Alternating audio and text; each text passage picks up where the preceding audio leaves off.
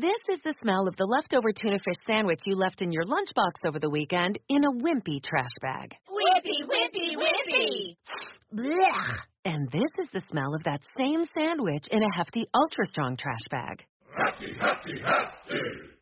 Ah, smell the difference? Hefty Ultra Strong has Arm & Hammer with continuous odor control, so no matter what's inside your trash, you can stay one step ahead of stinky. And for bigger jobs, try the superior strength of Hefty Large Black Bags.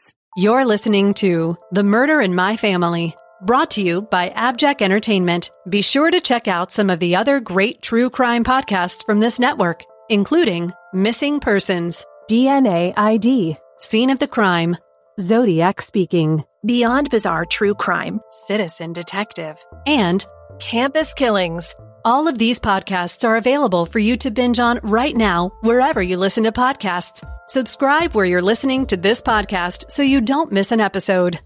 The views and opinions expressed by guests on this podcast do not necessarily represent those of the podcast, its host, or sponsors. If you would like to discuss the murder in your family on this podcast, please be sure to visit themurderinmyfamily.com for more information. You can support this podcast by visiting patreon.com/themurderinmyfamily. This episode may contain unsettling material or subject matter. Listener discretion is advised.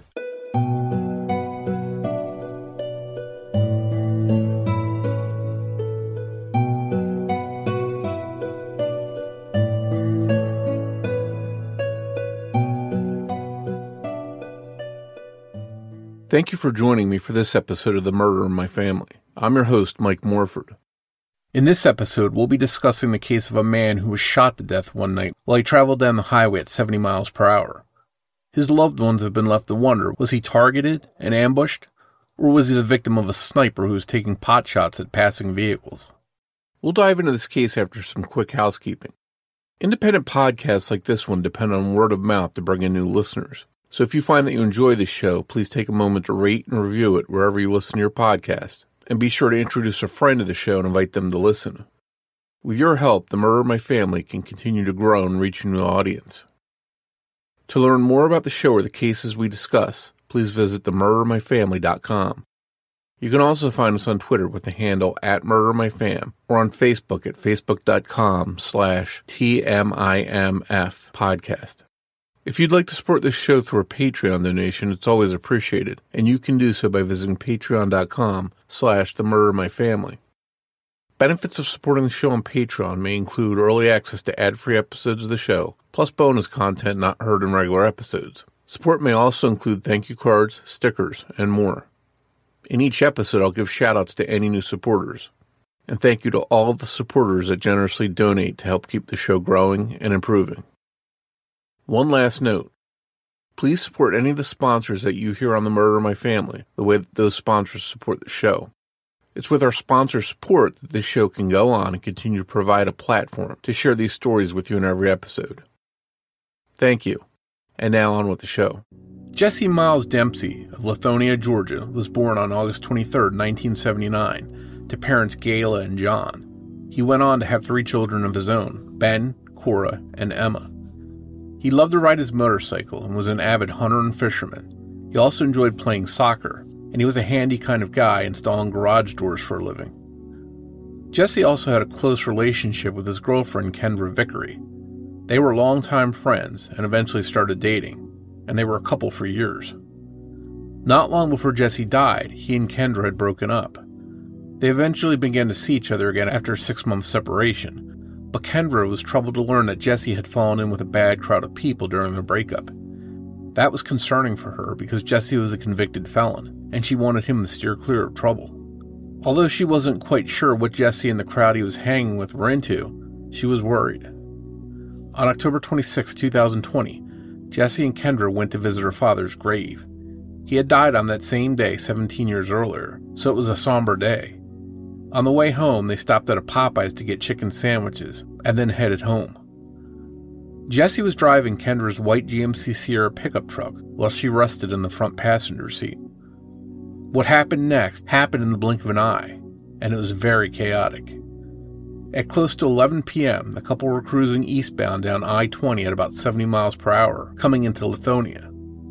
About a half mile before the Panola Road exit, according to Kendra, she heard an explosion and thought that one of the truck's tires had blown out. Somehow, Jesse slammed on the brakes and came to a stop in the middle lane of the busy highway. Before Kendra even realized what happened, their truck was violently struck from behind by another vehicle, which forced the truck to roll forward. Kendra grabbed the steering wheel and somehow guided the truck over to the shoulder of the road, in shock over the chaos of what just happened. She quickly grabbed her cell phone and dialed 911. As she did, she smelled what she thought was smoke and burning rubber. She looked over at Jesse, who was slumped over in the seat, and he appeared to be unconscious. As she connected to 911, she noticed that the truck's back window was gone. It would later be determined that it had been shot out. When she was on the phone with 911, she noticed blood running down the driver's side headrest and from Jesse's head. It turned out that Jesse had been struck by a single bullet that apparently passed through the back window of the truck and then entered through the back of the driver's side headrest before striking Jesse in the back of his head. Still in shock, Kendra couldn't process what was going on. She tried to get out of the truck by opening the door, but couldn't, so she climbed out through the passenger side window to escape. By now, all the traffic on the highway had come to a stop. Police and EMTs were dispatched to the scene. They arrived and determined that Jesse still had a pulse but was barely alive, and he was rushed to the hospital. And it turns out that Jesse wasn't the only victim that night. 39-year-old Marie Florestan, the driver of the car that hit Jesse's truck from behind, apparently got out of her damaged vehicle, either to look at the damage or to check on Jesse and Kendra, and she ended up being struck and killed instantly by a semi-truck. It was a horrible scene, one that police had to sort out. Kendra was taken to the police station to be questioned. From the questions she was asked, she felt that they suspected her somehow, or that she knew who was responsible. The questioning went on for hours. It wasn't until very far into the night that police told her, "You may as well tell us what happened. Jesse is dead." 41-year-old Jesse Dempsey had died some time before they actually told Kendra he was dead, yet they continued to question her. Eventually, she was released and ruled out as being involved in her boyfriend's death, and she was left to try and pick up the pieces and deal with her grief. Almost immediately, Kendra wondered if Jesse had been targeted, perhaps by one of the people he had been mixed up with. She found out later that shortly before he was killed, Jesse's dad saw a man on a motorcycle that had come to Jesse's property and made a threat against him. Also troubling for Kendra was that she later found out that someone claiming to be the fiancé of Marie Florestan, who was killed by the semi, knew Jesse, and according to Kendra, this man's phone number was in Jesse's phone. Kendra said she was even more troubled when she found out this man was not Marie Florestan's fiancé as he had claimed. Kendra wondered if perhaps there might be more than meets the eye with Marie Florestan, and wondered how it was that she came to be behind their truck that night. But I think I need to point out here that there have been multiple reports of people having their back windows shot out on I-20 eastbound. In May 2021, 6 months after Jesse was shot, another driver had their back windows shot out, but thankfully was unharmed. And in October 2017, 3 years before Jesse was killed, another woman was shot on I-20 by the passenger of another vehicle who was driving alongside her. She later died at the hospital. The shooter in that incident was identified and arrested. But most recently, in February 2023, a 29-year-old man was shot as he was driving westbound on I-20 by an unknown shooter. Could there be a single sniper who had been prowling this area along I-20, or are there multiple shooters? Authorities haven't released the caliber of bullet that killed Jesse, so it's unknown what kind of gun they fired. At the end of the day, Jesse's friends and family are left to wonder, was he targeted or the victim of a random sniper? Whoever shot him has gotten away with murder to this point, and they're also responsible for the death of Marie Florestan. If you have any information about the murder of Jesse Dempsey, which caused a multi-car collision, and the death of Marie Florestan, or any of the shootings along that stretch of Interstate 20, you can contact the DeKalb County Police Department, East Precinct at 770-482-0300. I sat down to talk about Jesse's troubling case with his girlfriend Kendra, and she told me about the horrible events of that night that changed her life forever and took her boyfriend from her. That conversation is coming up in just a moment. In Puerto Rico, we call ourselves Boricua. We are proud, passionate, and full of life. On our island, adventure finds you. Strangers aren't strangers for long. The size of the audience doesn't change the beauty of the music. And we celebrate every last ray of sun. Live Boricua. The future is a hefty responsibility and not one that we take lightly. But then taking things lightly has never been what Hefty is about. That's why we've created the Hefty Renew program that turns hard-to-recycle plastics into valuable resources like park benches and building materials. To participate, simply fill up an orange Hefty Renew bag with accepted items, tie it up, and drop it in with your regular recycling. That's it. It's that easy. It's time to rethink recycling with Renew. Particular valued resources may vary by geography. More info available at heftyrenew.com.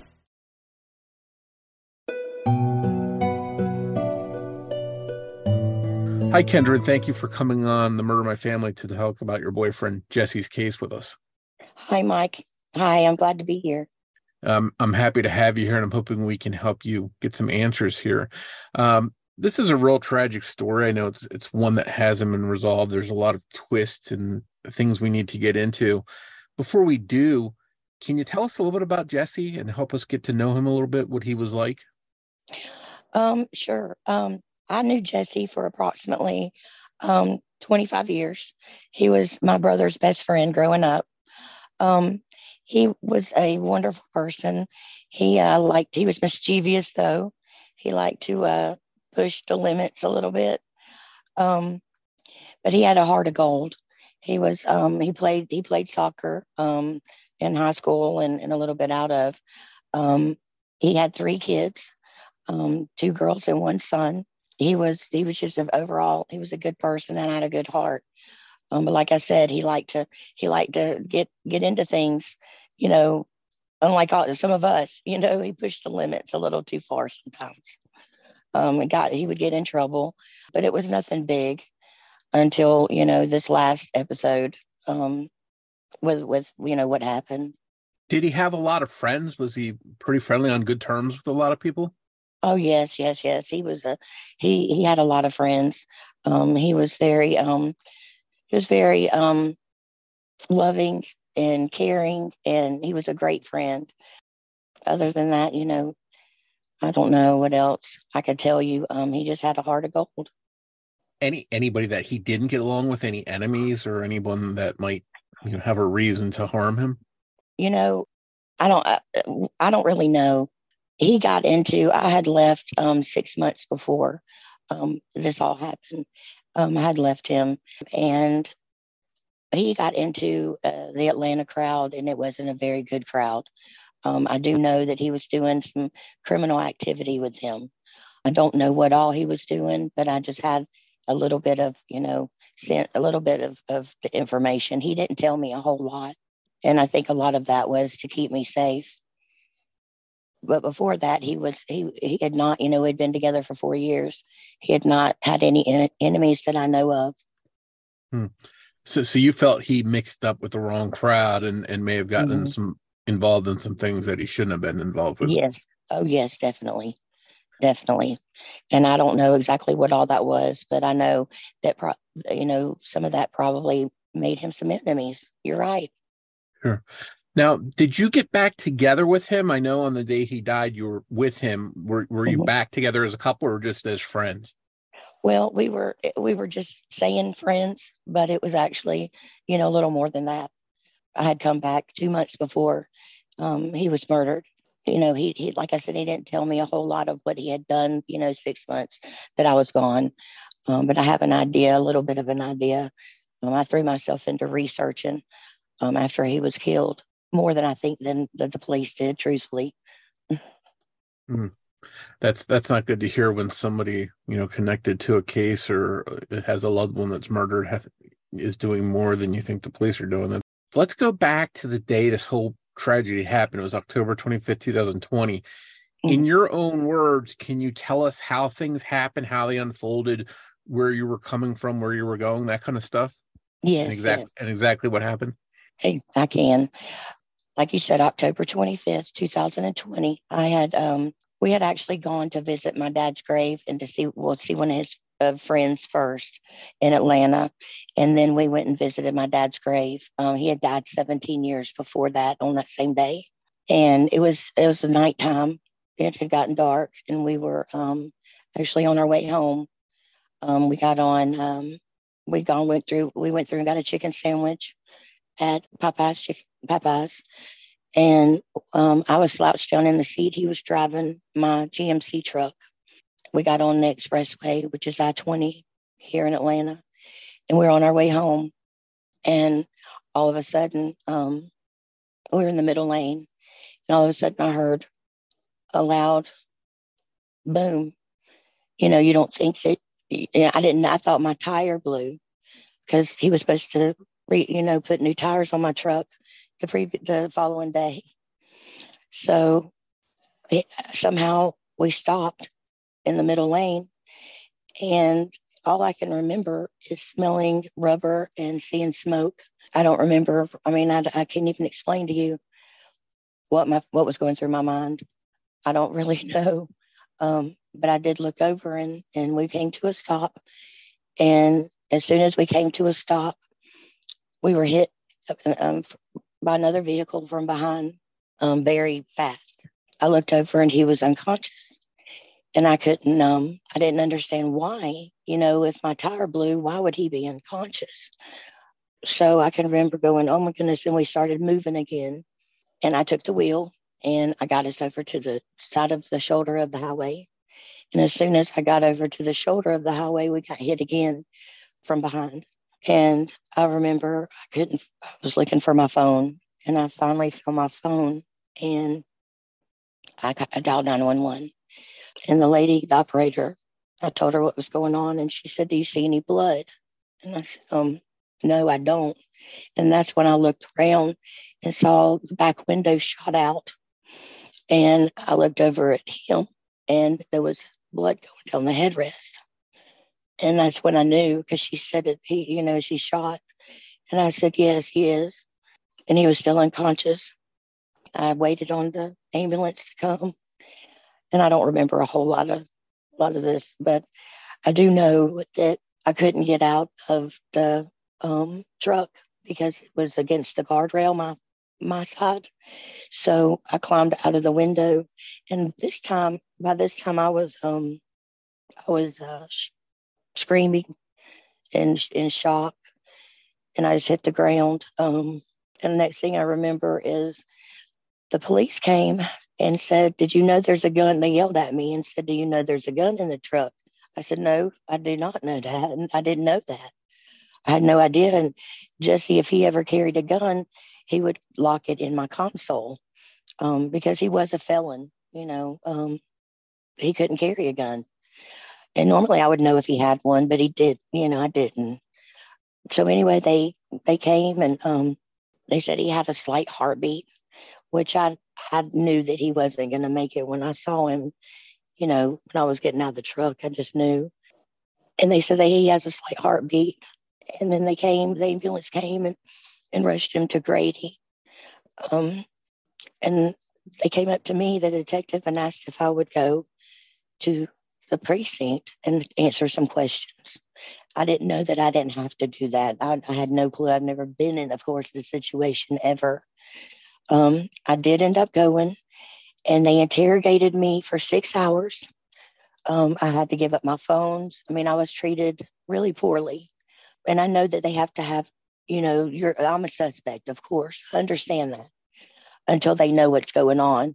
But they should have known by looking at the scene that, I had no clue, and I was traumatized. But they interrogated me for 6 hours, and they would not tell me if he was okay. 4 hours into being there, they came in, and this is how they told me, is they said, "Ms. Vickery, you can tell us now because he's no longer with us." And I just cannot even believe he passed away at midnight, and they came and told me 4 hours later. And I just, I can't believe that. That was ridiculous to me. That's why I don't trust this police, these detectives. But I've tried to work with them. I've worked with them it'll be 3 years. in October, and I've given them all the information that I find out. I've tried to work with them, and to no avail, none at all. In Puerto Rico, we call ourselves Boricua. We're proud, passionate, and full of life. On our island, adventure finds you. Strangers aren't strangers for long. The size of the audience doesn't change the beauty of the music, and we celebrate every last ray of sun. Live Boricua. Millions of people have lost weight with personalized plans from Noom. Like Evan, who can't stand salads and still lost 50 pounds. Salads generally for most people are the easy button, right? For me, that wasn't an option. I never really was a salad guy. That's just not who I am. But Noom worked for me. Get your personalized plan today at Noom.com. Real Noom user compensated to provide their story. In 4 weeks, the typical Noom user can expect to lose 1 to 2 pounds per week. Individual results may vary. I just want to go back because this is so much to hear the story from you. It sounds like something out of a movie or something almost. So I'm just trying to, I'm trying to recap. So you're driving down the road, full speed on a highway, 70 miles an hour, whatever it is. You hear something that you think is a tire blowing out. It's obviously the window being shot. I'm curious. It was through the back window. Is that correct? Yes. Yes. And it struck the headrest of the front driver's seat that Jesse was driving. Right. And hit him in the back of the head. One shot, correct? One shot, yes. Okay. I'm curious, and obviously you didn't know this at the time, but since this has happened, did they determine what kind of gun this was? Was this a rifle? Was this a handgun? What kind of bullet caused this? Do you know? They wouldn't tell us. They won't tell us anything. We still haven't even gotten his belongings back from them. Okay. No, they won't tell us, but his dad, John, is actually he knows his guns, and he believes it was like a AR-15 or some kind of machine, MP3 or whatever. I don't even know what the name of that, like a military gun. Some kind of rifle, it sounds like. Right. Okay, and then so you had mentioned the window was shot. Now, was it just a hole in the window, or was the entire window missing? Whole window was shot out. Okay, so the window shot out. It strikes him in the back of the head through the headrest, and that's what ultimately kills him. I'm curious. Obviously they would want to talk to you and get details from you, but at the same time, how could they think that you had done this if the bullet came from outside the window?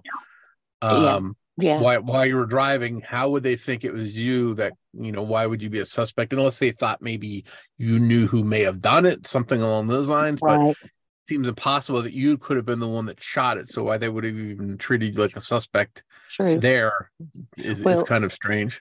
Do you know what they did ask me? There were some strange questions they asked when I was there, and one of them in which was, did the shot come from inside of the truck or outside of the truck? And I couldn't understand why they were asking me something like this. So I don't know.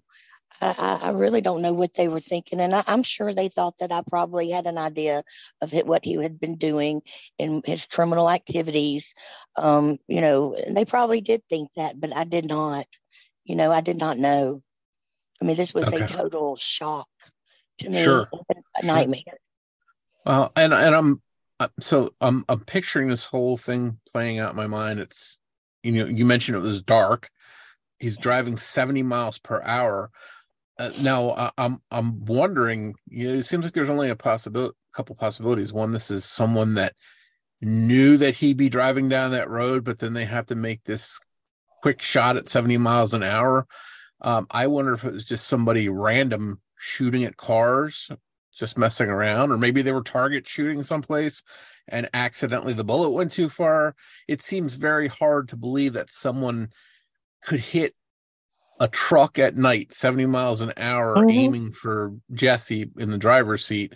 Have they talked about the possibility that this was just a random or accidental shooting and not someone targeting Jesse specifically?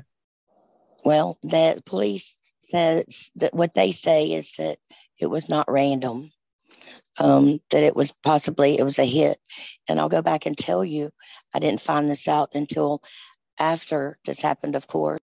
Jesse's dad told me, the police and me, that he had been threatened. And someone had come, I don't know where I was, but someone had come up on a red motorcycle, and they were like, Jesse and his dad were putting the fence up at the top of the driveway because we live on 10 acres. So they were at the very top of the driveway, and they came and his dad don't know what they said, but when they were riding away, they said, well, I'm going to get you for this. So that's another reason why we think it wasn't just random. So let's just say for a second that it was targeted, that somebody was looking for Jesse specifically. It seems, hard to hit a vehicle going 70 miles an hour in the dark. Yeah. You think they'd have an easier chance, if they wanted to hurt him, doing it up close, and in the light, not 70 miles an hour at night. So unless they somehow were there waiting and happened to see that car and they could see it in the dark and all that, it seems hard to think that it could have been planned. Although maybe they were in a car behind you following you guys and shot out the window. I mean, who knows? But it's just a very strange situation. I talk about a lot of different cases all the time, and all kinds of strange stuff's happens. So it's not impossible, but it just seems more likely that if somebody was targeting him, they could have easily killed him up close without trying to shoot at a truck 70 miles an hour. So I'm very curious. And then, this is, we didn't even mention this, but this is a real tragedy too, because you've got this whole accident that happened, but then one of the drivers of the other car stepped out of her car and was hit by a semi truck and killed. Did you see that happen? No, I did not. Thank goodness. I did not. No. So this is just terrible. Then this is a second person loses her life, at the same scene. Yes, it's horrible. It's absolutely horrible. She got out of her car, from what I've understood. She got out of her car. I don't know why. It was on a busy expressway. I don't know why really, but we're saying, the news saying that, she was getting out to check on us or him. But I think we were being followed. To go back to your question, truthfully, I think that we had been followed that night. The friend that we went and saw before we went to my dad's grave, they were acting very strange. And we had both of us, Jesse and I, both had bad vibes at that time. So I'm thinking that maybe we were set up. Truthfully. So maybe they knew where you were. They were following you and shot perhaps out of a car or something. Did any of the other witnesses that were there stop and stuff? Did anybody see anybody following you or shooting at you? Anything unusual like that? No. The only thing that I was told is that when someone did see a Dodge truck speed away, that's the only thing that the detectives would tell me that night, because they asked if I knew anybody that drove one. And I did. And it was my ex-husband, my soon-to-be ex-husband, because I was going through a nasty divorce. For 5 years, I went through this divorce with him. And so that puts in my mind, at that time, and I'm not saying that he did. That's not what I'm saying at all. I'm just saying, I'm stating what the detectives did tell me. So that made me think twice about, well, maybe was I supposed to be the target? I don't know. I really don't know.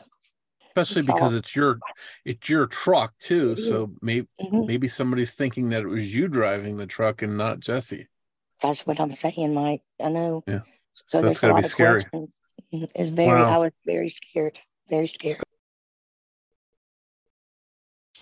In Puerto Rico, we call ourselves Boricua. We are proud, passionate, and full of life. On our island, adventure finds you. Strangers aren't strangers for long. The size of the audience doesn't change the beauty of the music. and we celebrate every last ray of sun. Live Boricua. This is the smell of a warm 3-day-old egg salad sandwich in a wimpy trash bag. Wimpy, wimpy, wimpy! Blech. And this is the smell of that same sandwich in a hefty, ultra-strong trash bag with new Fabuloso lemon scent. Hefty, hefty, hefty! Smell the difference? When life gives you stinky, get Hefty Ultra Strong with new Fabuloso lemon scent. It smells like clean, freshly picked lemons. So no matter what's inside your trash, you can stop the stink and smell the lemon. So I'm wondering now if somebody did this intentionally and not only killed Jesse, now this other driver got out of their car and was killed. I wonder if this person could be charged with this woman's death too, as being a murder, since it all happened because of what happened to Jesse. Have they said anything about whether this woman's death might be turned into a murder as well? Oh, I'm sure it will, but they won't tell us anything. They won't. I mean, it's been 3 years, excuse me. And there's the gun that Jesse had was his dad's. We are yet to get that back. They lost 2 of my phones that were in my truck. Jesse was, using one of them. The Cobb County has lost my phones and now a gun. So I don't trust this department very much. I feared for my life, and I still do at some point to a degree, and that's from being traumatized. But I feared for my life for a long time. I wouldn't leave at nighttime because I was scared. It's just a lot to take in. But going back to the lady that got out of her vehicle, I think it's a setup, truthfully. And I think she's involved. I think that she's involved. Later on, I found out that right after it happened, her so-called fiance, sister, got in touch with me on Messenger and wanted to pay his condolences. So gave me his number, and I called him and gave my condolences. He gave me his. He was telling me that he was on the phone with her when she was struck and killed, which is horrible. Oh my goodness. Well, 6 months later, I threw myself into researching I still do it at some point, but I was obsessed. I think that's how I grieved. But I was into doing the research and saw that Jesse knew her fiance because he was one of his contacts, not only one number, but 2 numbers and an address. So that's what I'm saying. That may be a link right there. Wow. And did the police talk about that at all? Did they mention that, or have they questioned him as far as you know? I don't know. I tell them everything that I find out. And that's one thing that hit me really hard when I found that out. And I also got in touch with her ex-husband, and they were not even, that wasn't her fiance. They were broken up. Not what I was told to begin with. No. The police will not tell me anything. I have to tell them, and then you know how that goes. Sure. And you mentioned that they sort of questioned you like you were a suspect, like you had some information or you had something to do with it. Right. Did they ever officially clear you and say, okay, we know you're not involved? Did they ever give you that? Okay. Yes, definitely. And it wasn't, I mean, I know that everyone has to be a suspect at first, but like you said, there was no way looking at everything, the truck and everything, they shouldn't have known that to begin with. And I don't know why I was treated that way. I was very horrified because I was already in shock going through what I was going through. And I know sometimes in cases like this, afterwards you start hearing rumors or rumblings or somebody starts running their mouth. Was there anything that was talked about? Did you hear, did it come to your attention about anyone that was talking about being responsible or having information about what happened? I have actually heard a couple of things, and they won't come forward, of course, but it was talked about that maybe it was because of a stolen motorcycle.